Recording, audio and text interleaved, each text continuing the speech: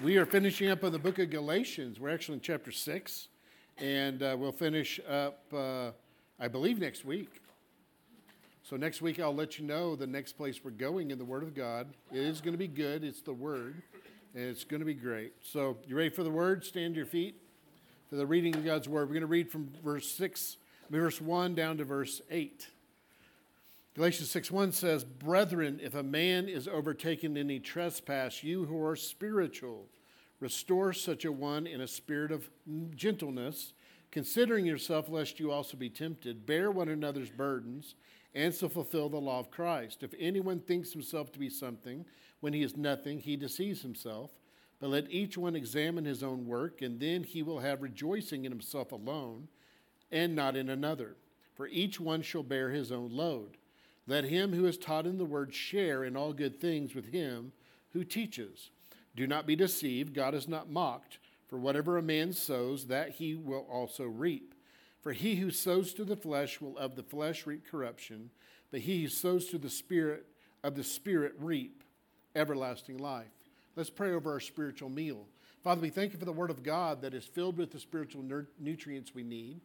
We open our heart by faith, receive it right now, and we're nourished by it. Holy Spirit, we call upon you again as the divine teacher, that you would anoint the eyes, ears, and heart of each person that's listening. Father, open them by the gift of your grace and cause them to see, hear, and understand what's being said, that they walk away hearing from you, taking exactly what they need from this. And only you can do this miracle, and I believe it's happening right now. In Jesus' name, amen. High five someone on the way down.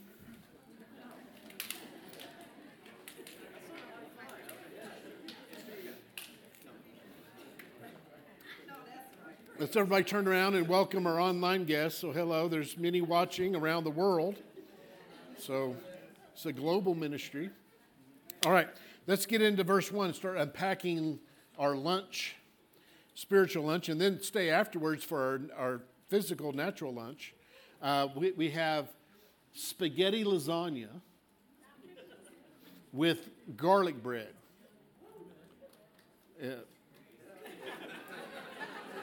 I just smell the holy offerings of the Lord as I go through there. So please stay. Made plenty for everybody. All right. "Brethren, if a man's overtaken in any trespass, you who are spiritual, restore such a one in a spirit of gentleness, considering yourself, lest you also be tempted." He starts out the word brethren. In this book, Paul has used some very strong warnings.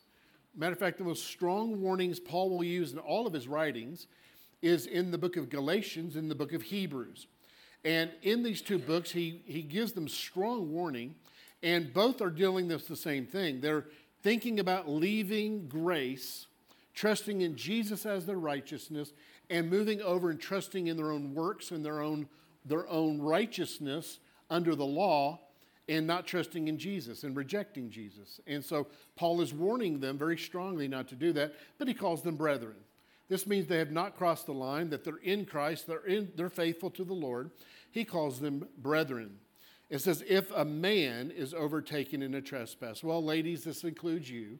The word man is the Greek word anthropos, where we get anthropology, the study of mankind. So whenever you see this word man, it's including you ladies. Brethren, if anyone is overtaken in a trespass, look at the word overtaken. This Greek word means to take by surprise. To catch you by surprise because of a lack of circumspection or paying attention. You just weren't paying attention, you're caught off guard by it. Caught off guard by what? A trespass. A trespass or sin. And so, guys, let me tell you something, that you can be caught by surprise about what your flesh will do. What your flesh can do. And it's like if you stop seeking the Lord, you stop keeping your mind set on the things above where Christ is sitting at the right hand of God. Stop focusing on spiritual matters. Just get carnal and live in your flesh and live for yourself. Before long, you'll be shocked what your flesh can do. Because I want to bring out something. Your flesh did not get saved when you got saved. Your spirit got born again. Your soul's being saved. Your body's going to go through a resurrection one day, but you have what's called the flesh, and your flesh did not get saved. Your flesh does not get more holy, more sanctified.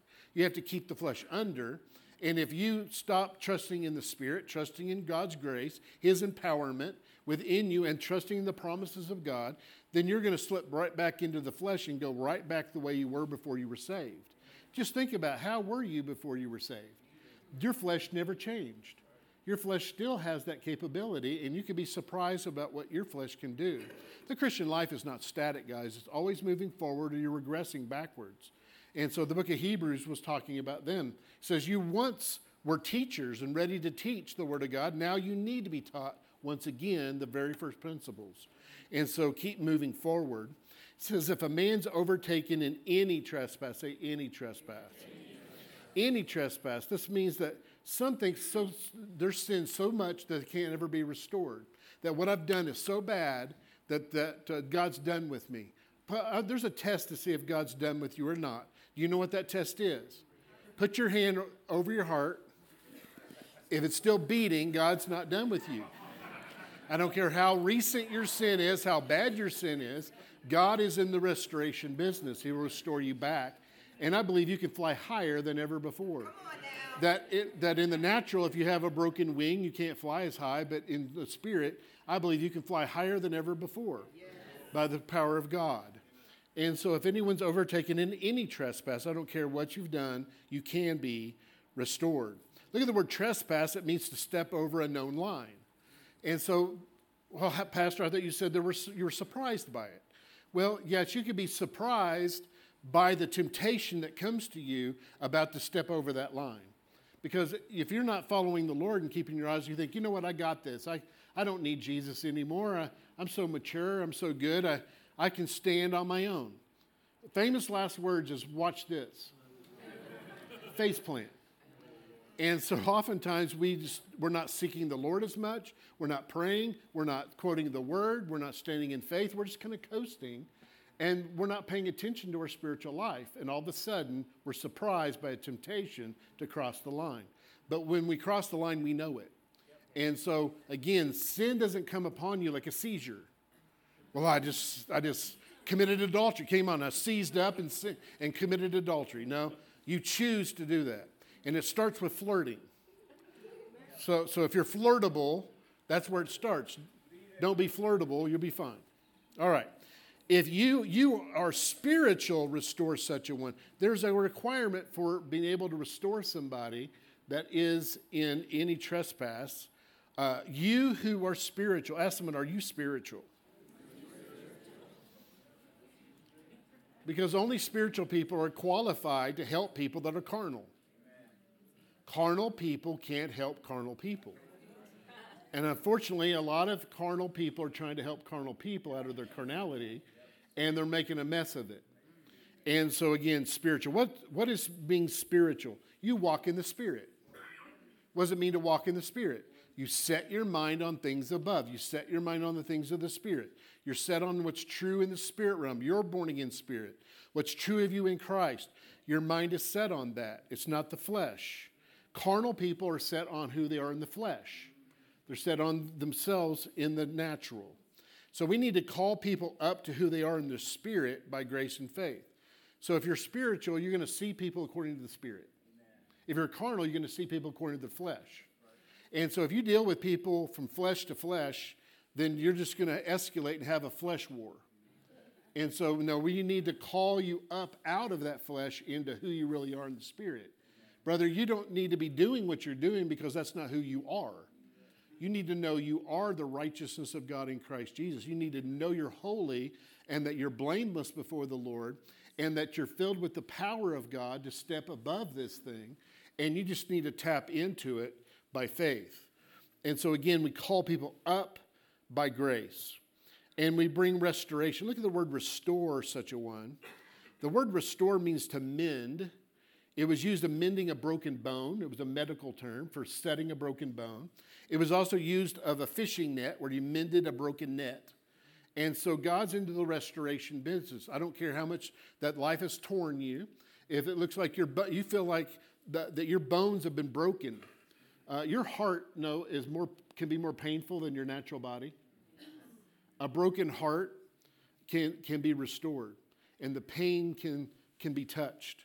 But you need to be open for restoration if you're that way and admit it, I need help. Tell someone you might need help. Now tell someone else, you really might need help.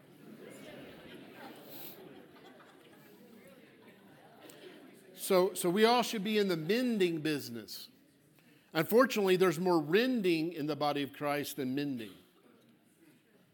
If we've become spiritual, we'll have grace thinking towards ourselves and towards others. We're not going to be critical. Legalistic person is critical. They're critical of the other people. Why? Because they're critical of themselves. And that's what they're receiving from God is criticism. And so you will always export what you import. We said over here, you will always export what you import. I want you to say that. Say, I will export what I import. So what are you importing? Are you receiving the love of God, the unconditional love of God, the grace of God, the mercy of God? Are you receiving mercy for yourself? Are you critical of yourself and unforgiving? And you're going to export that because you're not getting that from God. You're getting actually from the enemy acting like he's God. And he's going to act like the Spirit of God. The Spirit of God never drives you. He leads you. And so restore in the spirit of meekness. Someone ready to restore another is someone who knows well their own failings and weaknesses. They know their own weaknesses and failings in the flesh. But they also know how to walk in victory over their weaknesses by the grace and faith of God. And so they restore in a spirit of gentleness. We saw last chapter, gentleness is one of the manifestations of the love of God, called the fruit of the Spirit. Only fruit-bearing Christians are spiritual, and they can only truly restore somebody that's carnal. So consider yourself, lest you also be tempted. A modern translation is check yourself before you wreck yourself. Because we can get haughty. We can get, oh, how did you fall into that? How could you do that? Well, watch out. Your flesh could do that. Back in the 80s, you had some people fall, and then some ministers get up and publicly criticize that minister and really just blast them, and then you turn out later they were doing the same thing. And then they fell. And so again, watch yourself. And so you have a full-time job just looking over your own life than being the undercover boss in someone else's life. You ever watch that show, Undercover Boss? You know what? Tell someone you're not the Holy Spirit. Tell someone else you're not Holy Spirit Junior. If you're born again, you have your own Holy Spirit. They got their own Holy Spirit. And so God hasn't called you to straighten everybody out. And so when you do, it's going to be in great gentleness and great fear and trepidation that watching myself that I could do the very same thing. And so don't go in it so critical of other people. And it says, considering yourself lest you be tempted, that means to be exposed to weakness or finding your breaking point. And so we all have weakness in the flesh. Matter of fact, Hebrews chapter 12 talks about lay aside every weight. That's just things that you don't need to be carrying in life. Just lay it aside. It's weighing you down. Lay aside every weight and the sin. It didn't say just lay aside sin. It lays aside the sin that so easily ensnares you. Everyone has the sin that easily ensnares them. Your the sin is not the same as the person next to you, the sin. And so we judge people in areas we're strong. How could you do that? Well, you have your own the sin you better watch out for, and you could fall yourself. Look at verse 2. Pastor, I wish you'd get off verse 1. All right, well, let's get into verse 2. Bear one another's burdens and so fulfill the law of Christ. Bear one another's burden. Look at the word burden. It's a Greek word which means something that's heavy, something that's crushing, something that you can't carry yourself.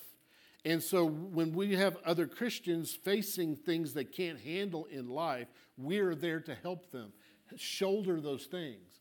What are some of those things? Well, first of all, if someone's caught in a sin and caught in devastating consequences for their actions, they don't need Job's friends. Job's friends preached sermons at Job about how he did it wrong, what he did wrong. He didn't help edify Job at all. He didn't solve Job's problem at all, pointing them out where you did wrong and criticize them. You need to be Jeremiah's friends.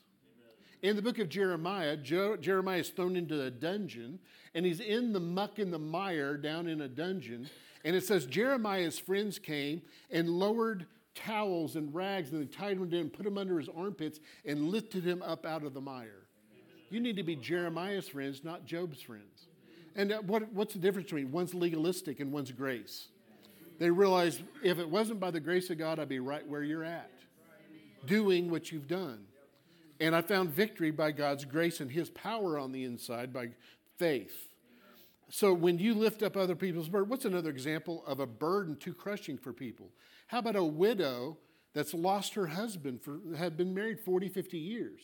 All of a sudden there's a chasm, a hole in their life that they need other people to come in and help them.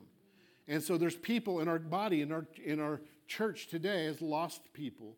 Check it. I would just go to this and say, you know what, who is a widow or a widower in our church, and how can I minister to them? Can I go and visit, sit down with them and talk with them? And oftentimes we just forget and we just show mercy to someone the week of the funeral, but it's usually the month and the year anniversary and other things around that we continue to minister to them, those crushing weights. And when we do that, we fulfill the law of Christ. What's the law of Christ? Love. Love. Love is what brought Jesus down from heaven.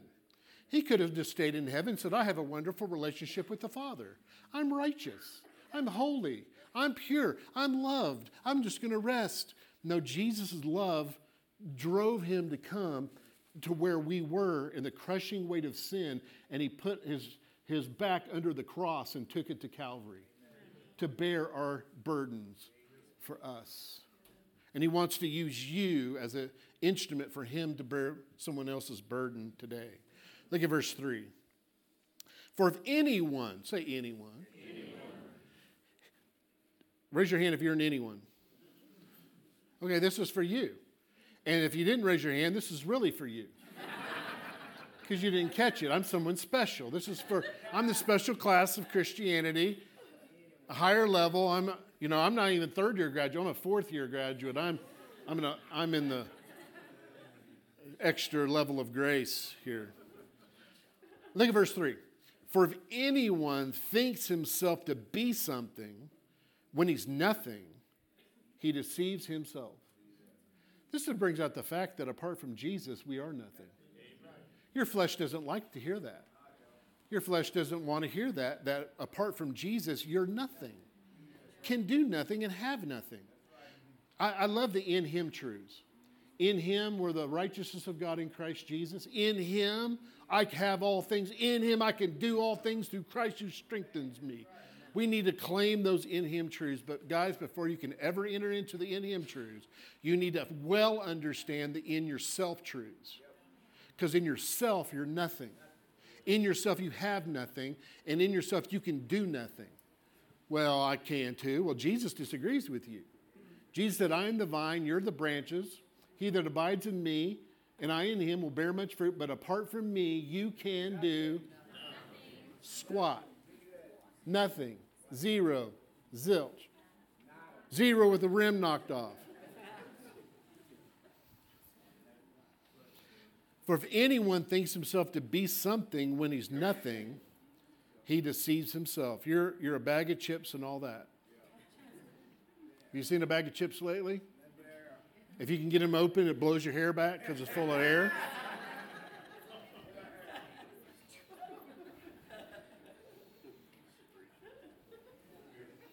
He deceives himself. Raise your hand if you've ever been deceived by somebody. Raise your other hand if you've been deceived by a Christian. There's a horrible feeling to be hooked by one that has a fish symbol on their card or a bumper sticker on their car. But let me tell you something far worse than being deceived by a Christian or by someone else. You deceiving yourself. And when you think you're something else in yourself, you're nothing. Well, Pastor, I would never think that. Well, it's subtle. The flesh is very subtle. The flesh will move in and try to operate where grace was. It'll try to mimic who you are in Christ. And so how does it do it, Pastor? It leaves Jesus out of it. It says this, I'm the righteousness of God. You lie. You're not the righteousness of God. Yes, I am the righteousness of God. I am. Hold on a second. You left Jesus out of it. I'm the righteousness of God in Christ Jesus. I can do all things. Well, you just lied in church. I can do all things through Christ. See, the flesh replaces Christ in religious garb. Tell someone, don't leave Jesus out of it. Jesus is the center of it all. All right, get off verse 3, Pastor. Verse 4. See if you like this one better. But let each one. We had an anyone, now we have an each one. Raise your hand if you're an each one. Okay? Let each one examine his own work, and then he will have rejoicing in himself alone and not in another. Each one. Every one of us, no matter how long we've walked with God, need to tend our spiritual garden. For example, raise your hand if God, especially guys out here, you're pretty proud of your lawn. You know, you work hard on that lawn. I mean, it's out there, you edge that thing, and soon with one little dandelion, I mean, you are on this lawn, and it's beautiful, and you've had the best lawn 14 years straight. Blue Ribbon Neighborhood Lawn of the Year on that, and you're so proud of that. But then you decided to take off the 15th year. I just won't really, I might mow it or whatever. Guess what's going to happen very quickly? You're going to have dandelions, weeds, everything else popping up out of that thing. You have to consciously be guarding it. I don't care how long you've been consciously guarding and tending your garden. You got to keep current with it, or you'll have weeds and thorns pop up. Examine your own work. The Lord is going to examine our work at the judgment seat of Christ. What manner is it? Is it gold, silver, precious stones? Is it wood, hay, and stubble? What's the difference? One's done by the Spirit. It's done by the will of God. It's done for the glory of God and done for others. What's wood, hay, and stubble? That's flesh. That you did what you did for you, for your own benefits. And I can tell you, Christians, you can do the same activity and have two different motives for it. Let's talk about church attendance. Ask yourself, why am I here today? Why did I come to church today? Well, my spouse told me I had to. Look straight, don't look. Some people don't come to church because they want to understand what Jesus has done for them and to glorify God and to worship Him and to give and to serve other people. They come for selfish motives. Some people come to run a business deal. Some singles show up for...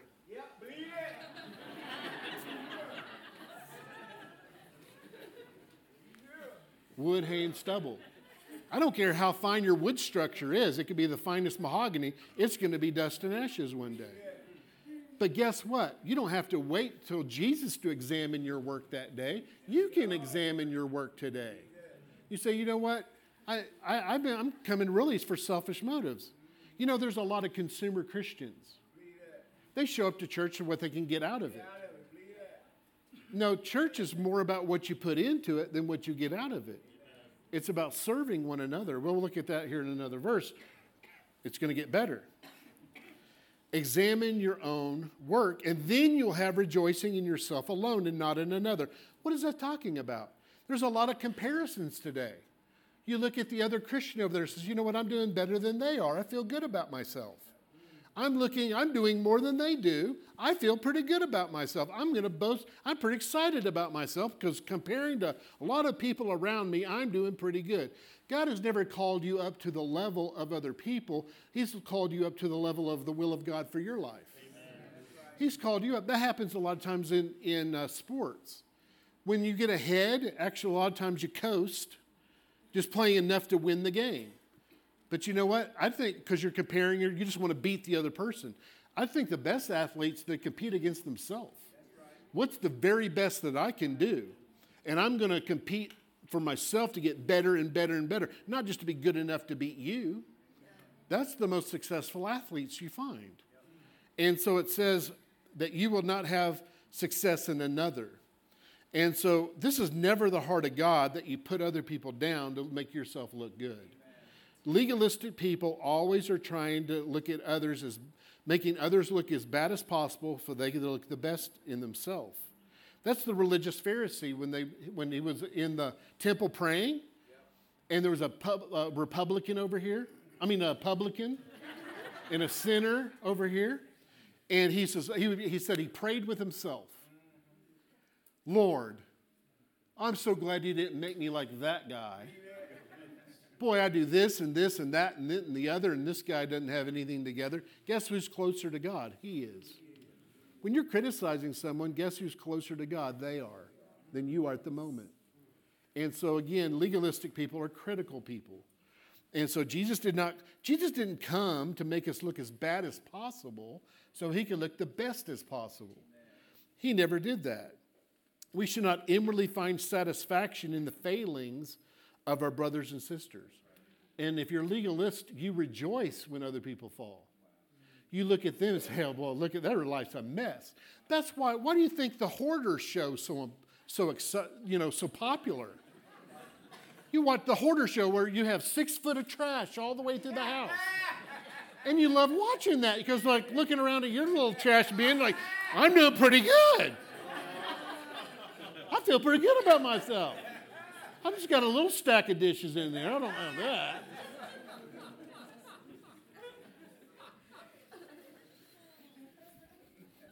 We should not inwardly find satisfaction in the failings of our brothers and sisters. I was flipping through the channels and saw there was an expose on a family that had prominence for godly values, and now they're exposing all their dirt. And immediately my spirit was grieved that people would go on and watch that trash and find out everything they've done and everything, and they feed on that. And it's like, that's sick. We should pray for people, not find joy in their failures. If you find joy in hearing the latest bad thing about somebody, you are carnal. You're on carnal cruise lines.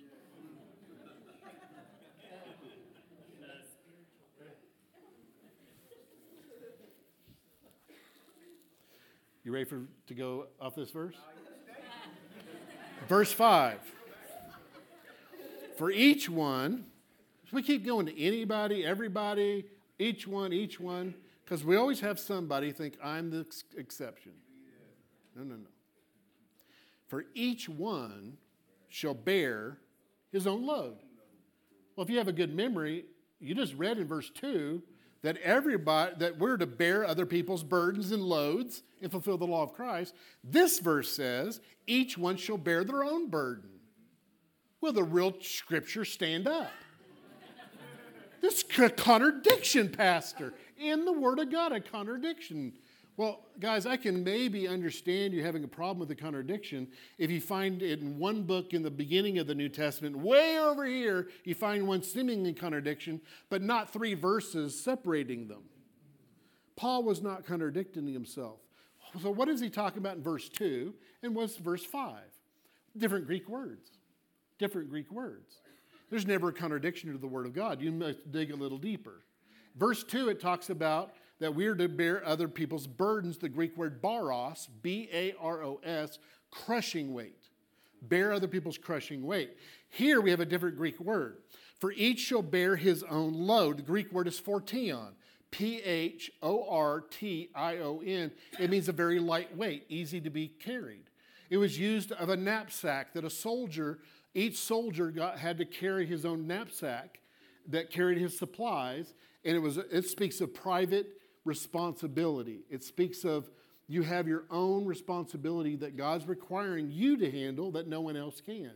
There's some things that God's requiring of you to do, like brush your own teeth, put your clothes on, go to work, have a job. We're raising a whole generation of people that wants that has no responsibility. They want the world to do everything for them. They don't want to work anymore. Let the government take care of me, called socialism. And it makes sense, and the flesh loves that until you have to pay for it. Then you wake up and life slaps you in the face. That's called adulting.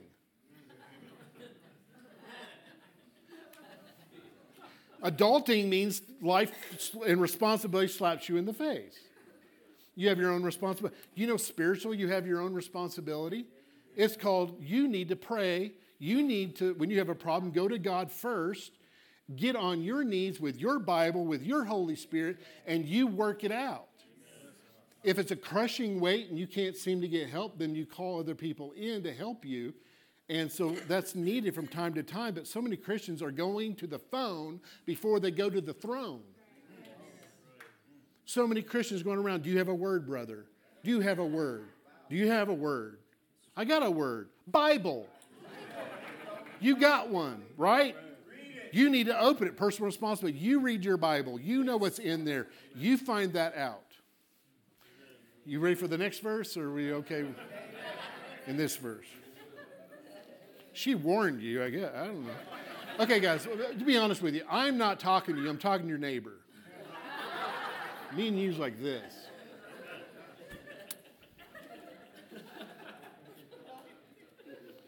For each shall bear his own load. There's a balance in Christian life. Crushing things, we need other people to hook their faith with us. Paul was sitting in a Roman jail cell when he wrote Ephesians.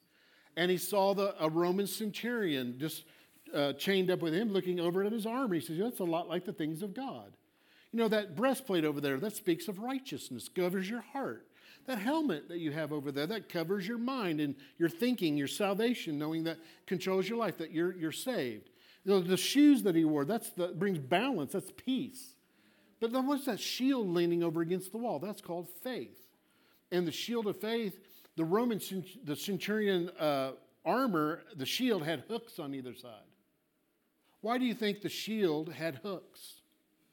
Because shield hooked to shield hooked to shield. You're stronger with the person next to you when you hook your faith with someone else's faith.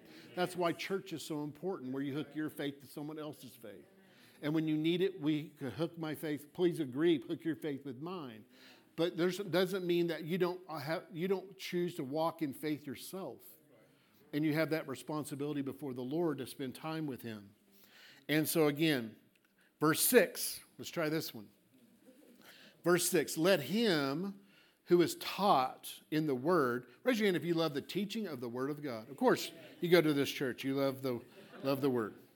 Let him who is taught the word share in all good things with him who teaches. And so we should become partners with those that are feeding us the word of God. And we should give where we're fed, not where we're begged. Andrew talks about that a lot if you listen to him. It says we should be giving where we're fed, not where we're begged. And all the Christians, they're just giving to where they're being begged, not where they're being fed. And so we need to keep a balance with who's feeding us. You need to know who's feeding you, trust who's feeding you, and we need more than just one person's input. Some Christians are out of balance. That's all they listen to is one minister, just one minister. And so we need more than just one minister, but we can have too many ministers. I think a good balance I found in my life is having 3 solid ministers I regularly receive from every week. I'll listen here and there, one-offs and stuff from different people, but regularly I'm receiving the Word of God from 3 main ministers I listen to every single week. When their podcast is up, I'm on it, I'm receiving it, because they minister to me. This goes in line with in the book of Corinth. Paul says that there's many instructors, but you had 3 of them. I, Paul, Peter, and Apollos. And there was some in there saying, I'm Paul only. I only listen to Paul. Some say, I'm a Peterite. I only listen to Peter. He's one of the originals. Or Apollos, he's good with grace. Love his philosophy. He could really spin it, the words. And I love Apollos, and I only listen to Apollos. He says, no, all 3 of them are yours. All 3 are for you. And so listen to different ministers, but partner with them. Partner with them. And so if you're getting blessed by a minister, feed them. Now, I'm getting blessed here. I'm being taken care of financially through the church. So in this sermon, I'm an expository teacher, so I'm not here to get you to give me anything. I'm talking about other ministers outside the church you listen to. Partner with them. Sow into them. If they blessed you and you've listened and been blessed and given nothing, you're out of the will of God. God's speaking right there. He says, yes. Share in all good things. What's good things? The natural provisions and finances. When you're being blessed, because the finances and the blessing in your life is through the revelation you've gotten. Well, bless back the natural blessing back into the ministry to those that are ministering to you. God has ordained it that those that preach the gospel should live of the gospel. And so a workman is worthy of his wages, and it's told, do not muzzle the ox that treads out the corn. Well, welcome, I'm your ox. In the ancient day, your ox treaded out the corn. You put your wheat or whatever in a bin, and you hooked up an ox to a big stone wheel, and it went round and round, and putting the wheel over the grain, breaking it up, easier to separate it. And wise owners would not muzzle their ox. Why do you think some would muzzle their ox? Stingy, stingy, stingy. I don't want the ox eating any of my profits. But why is it good to take the muzzle off the ox? So he could eat and keep his strength up. Because if you starve your ox, it's not good. And so it says we should be giving back to those that are ministering to us. And so that's the word of God. It says, share with him who teaches. Look at verse 7. Do not be deceived. God is not mocked, for whatever a man sows, that he will also reap. Why do you think Paul said don't be deceived? Because it's possible to be deceived. And often you are. Whenever Paul says don't be deceived, they are. Presently. Actually, the Greek says stop being deceived. They're being deceived. They're thinking, you know what? I can sow this, and and grace removes consequences. You know, that is a lie that's being told in the grace camp, that grace removes all natural consequences for your actions. He's removed your sin and guilt vertically. You're not cut off from God when you sin, but God's grace does not remove all your natural consequences. If you have sex outside of marriage, God's not going to take the baby out of you. He'll help you through that childbirth. He'll help you raise that. He'll actually help you sow good seed, so the good seed overcomes the bad seed. And so you don't really need grace, you need mercy. Because God's mercy will help you with some of your crop, and some of your crop can have a crop failure. Can anyone say amen? That's mercy. You need mercy, not grace, because grace would have kept you out of that if you would have tapped into it. So whatever a man sows, that and that only will he also reap. You can choose your harvest, but it has to be in line with what you're sowing. Whatever you sow, that you will reap. You can't sow criticism all the time and expect blessing. What are you going to reap? Why is everyone criticizing me all the time? You critical thing, you. You criticize everybody else, so why do they always have a bad... Why do people run when I come up to them? Why do people change the mode and say, I got to go do something? And you ask them out, they're washing their hair, and they got other stuff they're going to do. I mean, whatever a man sows, that he will reap. See, that's not a bad news. This is good news, guys. You can sow good stuff and get a good harvest. Or if you sow bad things, you're going to get bad things. All right, you ready for verse 8? Because this is where we're ending. It's our last verse to get in on enjoying this verse. Verse 8. For he who sows to the flesh from God will reap corruption. Oh, I'm sorry, clueless translation. For he who sows to the flesh will of the flesh reap corruption. It doesn't come from God. God has nothing but blessing for you vertically. But if you sow in the natural stuff to your flesh, selfishness of your flesh, consequences. You sleep on you commit adultery on your wife, consequences. You're still righteous, but your wife will slap your righteous face.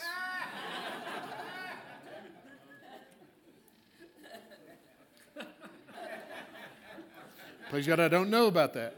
And I'm going to stay as far away from that. What does it mean to sow to your flesh? It's whatever you're doing and saying is for you. It's for self. Everything you do is for you. You're a shellfish, all clammed up in you. The unholy trinity running. You, me, myself, and I. Everything's for me. Every decision is about me, what I want, what I think. It's about you. Met anybody like that? Don't look around. Those who sow to their flesh are takers, not givers. They're consumers, not givers. Like I said, there's so many Christians that show up to church, they're consumers. I come to get this, and Jeremy's awesome worship, and I want to run off to that church because Mr. Doodad's over there, and I'm going to go over here and I've stopped getting what I need here. I'm going to hop out of here. I'm going to go here, and you're hopping out all over. But now, if the Lord leads you, but the Spirit's not schizophrenic.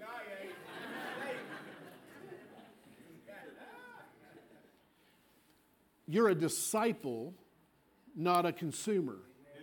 A disciple serves. It's more about what you're imparting and giving to a local church than what you're receiving and taking away from the local church. So we're to be a disciple. A disciple is a server. A disciple is a fruit bearer. No root, no fruit. No root, no fruit. So many Christians have no root anywhere. They don't stay anywhere long enough to be rooted. They don't bear any fruit. They're consumers. Selfish. They sow to the flesh. Those who sow to the flesh are self-centered Christians. They seek their own things. And in context, this whole thing about sowing was in the area of finances. Because it says if you're taught the word, sow financially, naturally back to those who teach. And then he brings about sowing. Don't be mocked. Let me say this. In context, we see how carnal you are, how selfish you are, how much you're sowing to the flesh or the spirit by your finances. I dare you and challenge some of you to go to your bank, to go online, download the last 2 months of your bank statement, and then highlight, was this for me? No, there's natural things. You got food, you got to eat. But highlight in one color everything that had to do with you, which is for you. And then highlight in another color what was for kingdom. And check the colors out. And it will tell you how much sowing to the flesh or sowing to the spirit you've done. Jesus said in Matthew 6:21, please pop Matthew 6:21. This is Jesus. He's speaking red. And when I first read this, I said, Jesus, you said it back. You said it wrong. And he said, no, son, you're wrong. I said, yes, sir. Jesus said this, for wherever your treasure is, there your heart will be also. I said, Jesus, you got it wrong. It should say, where your heart is, your treasure will be. And Jesus said, and I've looked up multiple different Matthew, Mark, he said it multiple times. And every time he said it the way he just said it. Where your treasure is, there's your heart. This is good news because if you don't like where your heart is, you can change it by redirecting your treasure to the kingdom and not myself. So go home and check out. Just see how much self is involved in your giving. You're going to find out. You may not like what you see.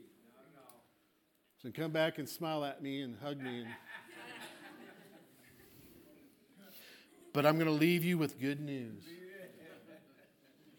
But he that sows to the Spirit will of the Spirit reap everlasting life. Pastor, I thought I had it already. Yes, you did. But everlasting life is Zoe life. Zoe is not so much a duration of life, but a quality of life. It's the God kind of life, God quality of life. You want the God quality of life? Be a giver, not a taker. Be a giver. And that's not just finances. That's talking about your time and your talents, your efforts. Give yourself away to someone else. And you'll find joy in the God kind of life filling your heart. Bow your heads.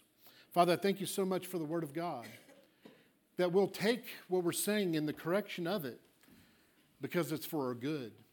And Lord, we're going to realize, Lord, that we have the opportunity to have the harvest we want. But it's not going to be a selfish harvest. It's going to be for your kingdom. And when we put the kingdom first, all of our needs get taken care of. Father, I thank you that we seek first your kingdom and your righteousness, and all our needs are taken care of. And so, Father, we're going to put you first. So just examine yourself. Examine your work. How much self has been in there? Just about you and not the obedience of faith, what God's calling you to do. How often do you just make decisions about your money and didn't ask God about how should I spend it, because it's the Lord's, not yours? How much are you calling the shots in your life and deciding we're going to do this and do that without checking in with headquarters first? So to the Spirit. Father, I thank you for the Word of God today. We're going to receive it and operate in it and be blessed by it. In Jesus' name, amen. There may be some who you're maybe new to church or wonder why we sing in church. And I did a quick little search on singing to the Lord. I'm just going to read a couple highlights here. Oh, sing to the Lord a new song. Sing to the Lord, all the earth. Sing to the Lord with thanksgiving. I will sing to the Lord because he has dealt bountifully with me. Sing to the Lord, for he has done excellent things. This is known in all the earth.